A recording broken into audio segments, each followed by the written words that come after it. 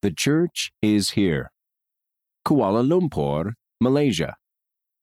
The skyline of this capital city is dominated by the tallest twin towers in the world. The government in Malaysia officially recognized the Church of Jesus Christ of Latter-day Saints in 1977. Today in this country, the church has 10,900 members, approximately, 5 districts and 31 congregations, 8 family history centers. Music invites the spirit.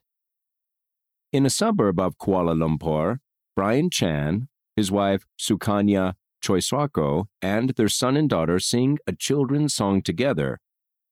Music is an important part of worship, Sukanya says.